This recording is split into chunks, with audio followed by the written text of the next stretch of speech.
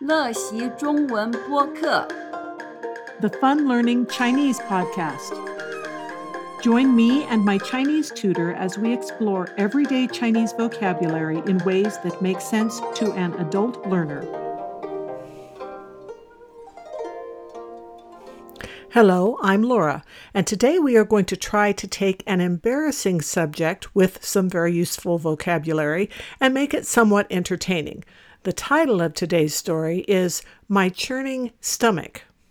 我翻滚的胃 Here is some vocabulary it will be helpful to review before we get into the story. 翻滚胃炎热拌一些杂事可隔热装了油虽然不愿意实在泡腾感觉恶心回到上床叫醒大嗝躺下来不对劲儿赶紧厕所厉害拉肚子拉了脱水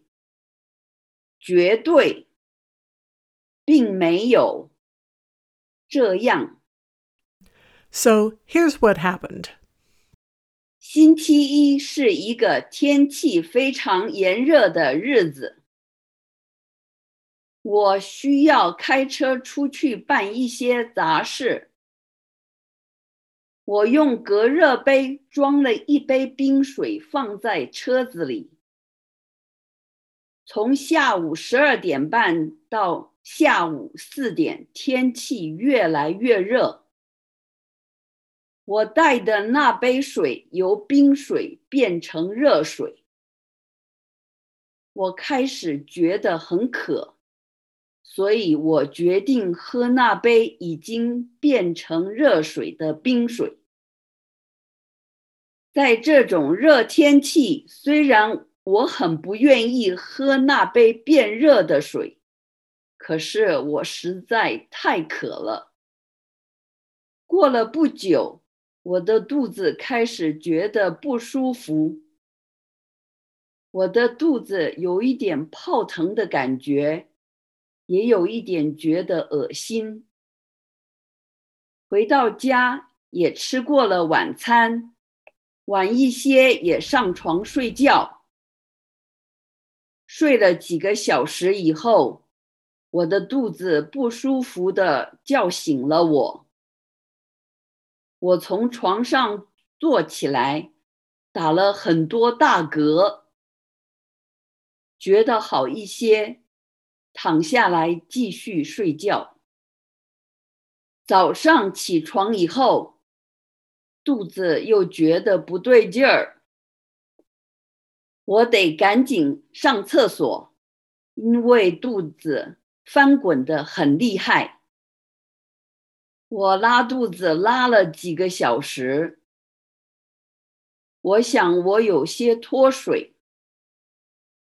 当然我觉得很累这让我决定绝对不再喝在车子里变热的水那个下午我老公的肚子跟我觉得一样可是他并没有跟我一样喝了车子里变热的水如果是这样下次我还是太渴时我可能同样的会喝变热的水结束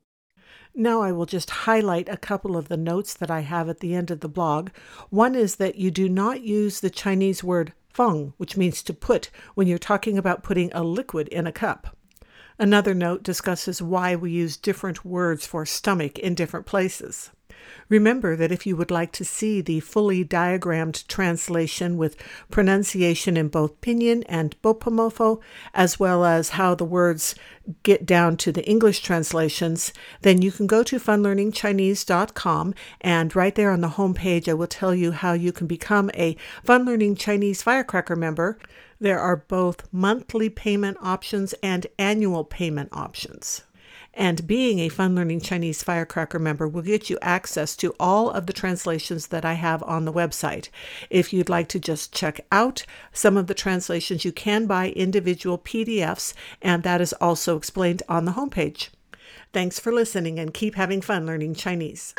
For a written version of this lesson, including both Pinyin and Bopomofo, please visit my blog, funlearningchinese.com.